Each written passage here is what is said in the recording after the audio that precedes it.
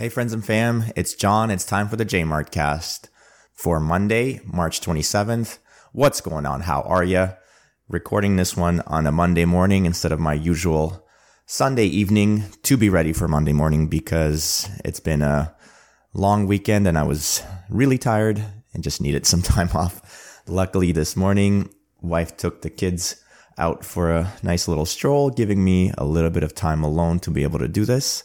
So thank you, wife, and thank you to all the people listening in and being patient with me for not having out the podcast at the regular time. So what did I do this week? Why was the weekend so crazy that, I needed the Sunday off? So on Saturday, I met up with some friends around early afternoon to go downtown near the harborfront because they have this thing called Public Sweat where they've set up in a small area, not too big, 5 different saunas that you could go to and basically, do your sauna thing, get in there, get hot, sweat it out. And they've combined the sauna experience with an art display as well. So they've got a little lobby where they have a lot of art displayed. Also, some art pieces are installed inside the saunas themselves. And then the actual sauna structure itself is in a way an art piece as well. So there's like 5 different ones. So 5 different shapes with different decorations on the saunas as well as the art installations. And it was cool. I really enjoyed it. My friends really enjoyed it too. We loved sweating it out together. The saunas themselves weren't too huge. So we had a large group of friends. So we had to separate. One of them was large, so all of us could fit in, but the other ones were smaller. So, once we got out of the main middle one that was large enough for everyone to fit in and we separated off, we had to go into our own little, sauna experiences, have, smaller group conversations. So that was kind of nice. We met some other people too. And also saw some people with these funny looking sauna hats that they were wearing. It's supposed to, even though you're hot in the sauna, if you wear this hat, it's supposed to protect your head from getting too hot, keeping it cool, therefore making you last a little longer in the sauna. Not exactly sure how exactly that works. It kind of makes sense, but doesn't either. But some friends of mine ended up buying these funny looking sauna hats at the end of the day as like a token for remembering the day. And it was cool. They look hilarious in it. They kind of look like hobbits when they put it on, but it's a good look. So yeah, this thing's around for a few days, maybe a couple more weeks still. So if anyone's interested in Toronto, want to go to the Harbourfront Center, and it's pretty cheap. It was like $35 for a ticket for a 2-hour experience. So pretty worthwhile. And the saunas, some of them get extremely hot. There was one of them that was so hot that because I was sitting so close to it, just due to not being enough space for everybody to fit in, I had to stand closest to where the heat's emanating from, and my legs felt like they were gonna get 3rd-degree burns. So I couldn't stay in there very long. I had to find another one that was more appropriate temperature wise. So yeah, just check it out if you're interested. But after all that, we ended up leaving and going to a friend of ours' apartment to hang out, have some food and drinks, which was amazing. My friend went all out and got the best food to feed her friends. So it was much appreciated. We loved and cherished all of it, and we told her so. And then after the food and drinks, we got ready to go to this, I guess you could call it a rave. Basically, it was this warehouse party, and they had a couple of different rooms, and the whole warehouse was decorated to look like a jungle. And they had, the 2 rooms had different DJs playing different music. I guess you could say there were some jungly beats in there, but it was just a nice experience with nice house music. There was some deep house, progressive, all sorts of stuff. And one of the people, DJing it, the 1 to 2:30 time slot. He's a friend of a friend, so we went out to support him, and it was a great set. I really enjoyed it. But we did stay up late into the night, got home around 3:30, I want to say. And so, sleep was a little bit disturbed. Didn't get much of it. So most of Sunday, just walking around like a zombie. Didn't have the energy or the desire to want to record a podcast. So it's happening today. Again, apologize one last time. Thank you for bearing with me. So yeah, that was my weekend. I hope you had a nice weekend as well. Happy spring equinox, by the way. We're finally into the spring times. Congratulations, we made it.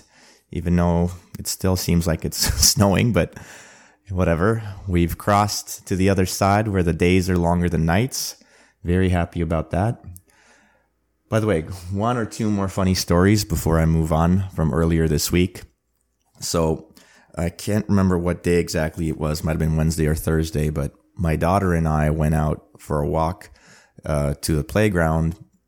And so we got to the playground. She got out of the stroller. She's walking around, checking out the playground and having fun. And then there's another parent with a child who comes by, and like the kids start playing together, and the parent starts talking to me. And so she's telling me about her kid.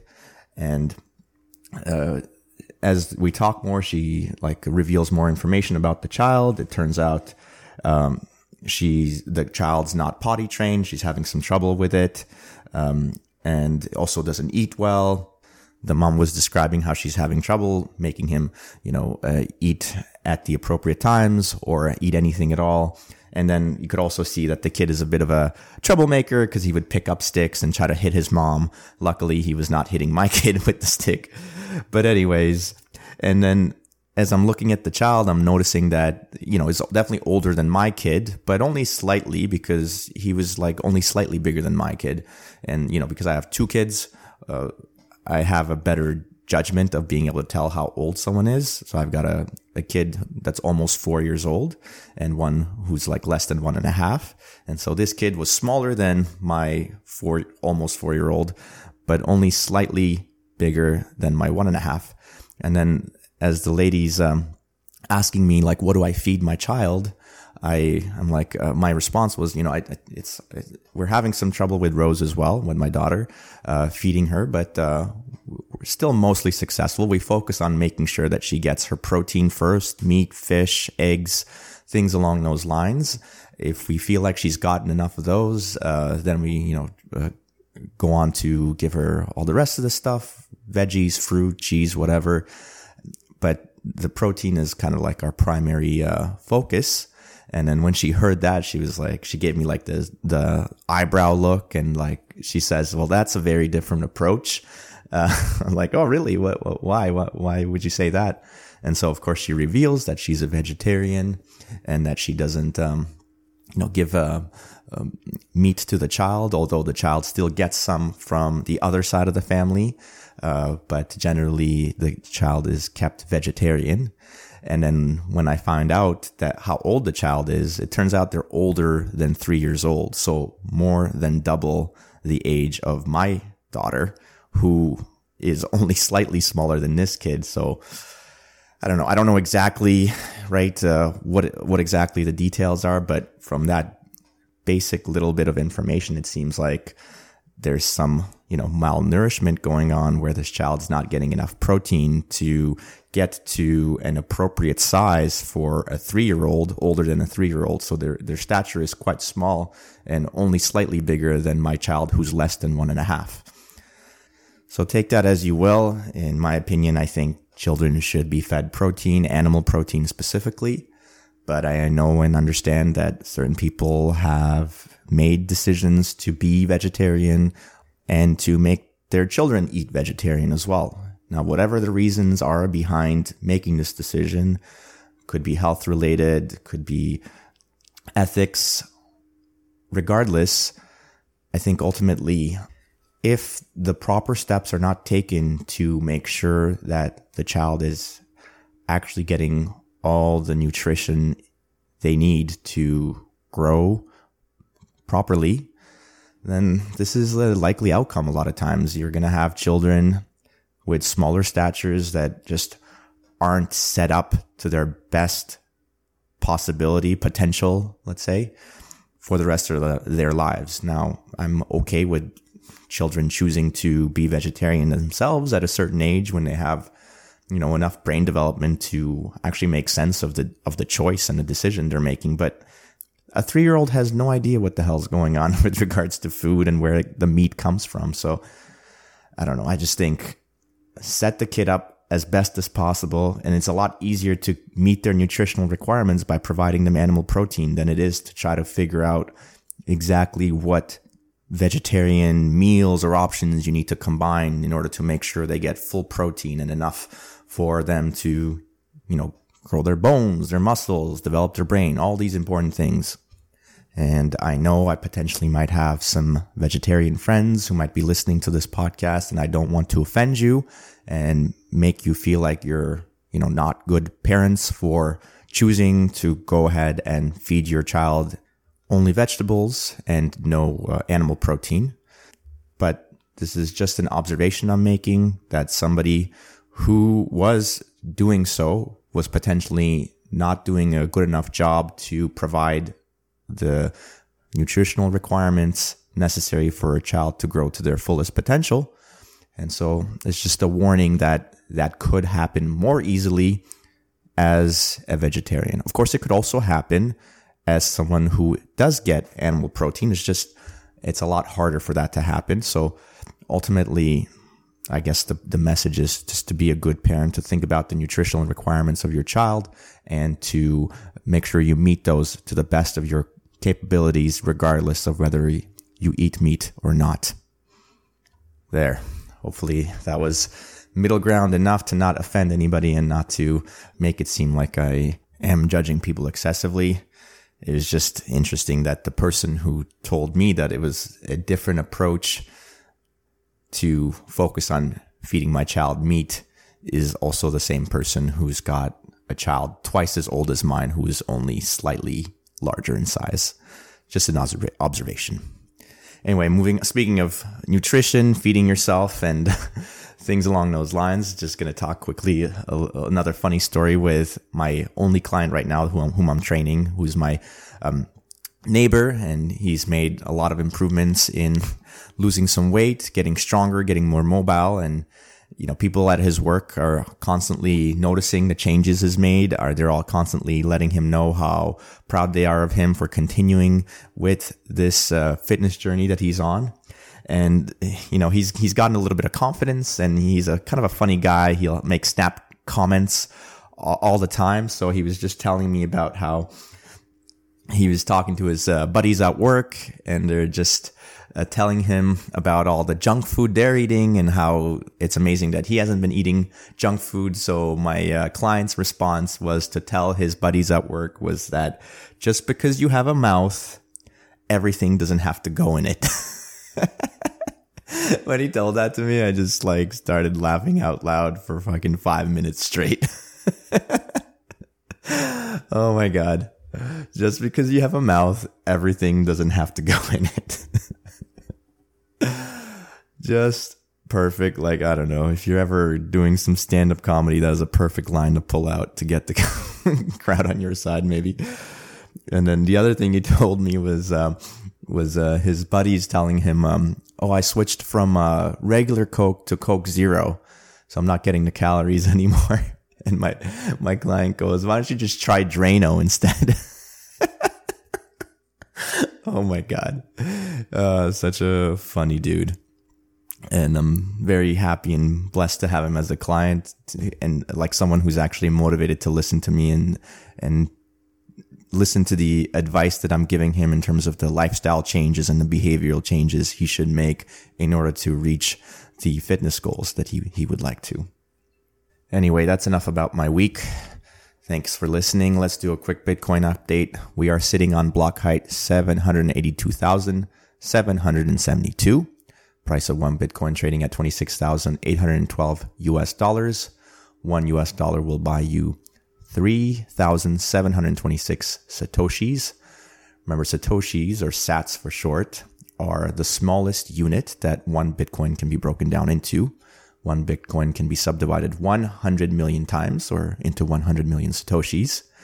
And by the way, if you're listening to this podcast and you'd like to support it, you can do so using Bitcoin or Satoshis through a variety of what's called Podcasting 2.0 apps, What these are just regular podcast listening apps that have integrated Bitcoin into the app itself, so that as you're listening, you can give small amounts of Bitcoin in return to the podcaster who produced it. It can be very small amounts. I've gotten as low as like 100 Satoshis, which is like a fraction of a cent. Maybe not quite that small. I think it might be 2 or 3 cents. Regardless, it's a small amount, something that you would not be able to do with regular US dollars or Canadian dollars, whatever the fiat currency you're using. But with Bitcoin, because it's digital, because there's no third party involved, the fees are low, it's possible to give someone just a few cents as a thank you for them having produced a podcast that you enjoy listening to. So the podcast apps that I have used so far, one of them is called Fountain. The other one's called Breeze, Breez. No E at the end on that one. So check those out. And if you enjoy listening to the podcast, stream some Satoshis, some Sats, some Bitcoin to me. And if you don't have any, reach out and I will send you some. I've done that to some friends. I've done that to some strangers. I will do that to you too. If you want to reach out, you can reach me on social media at JMARTFit, either Twitter or Instagram, or you can email me, jmartfit@substack.com. So anyway, an interesting development that happened earlier this week was that there's this commercial, maybe you could call it, or an ad campaign, I guess, funded by Greenpeace. You guys remember Greenpeace, that organization? Greenpeace funded this ad campaign.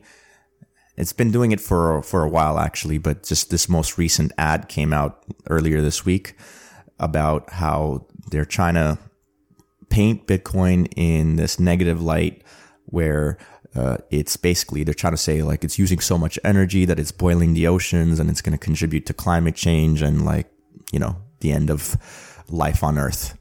So the point of the campaign is it's trying to encourage the change of the Bitcoin code in such a way that it will no longer use proof of work, meaning it requires electricity to mine new blocks. They want it to change to proof of stake, which is supposedly going to be a lot more energy efficient.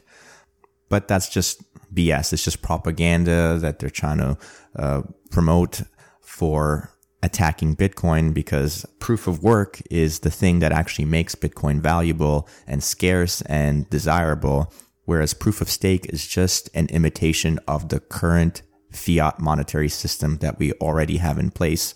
So it doesn't make sense to replace one system with another one that's the exact same thing.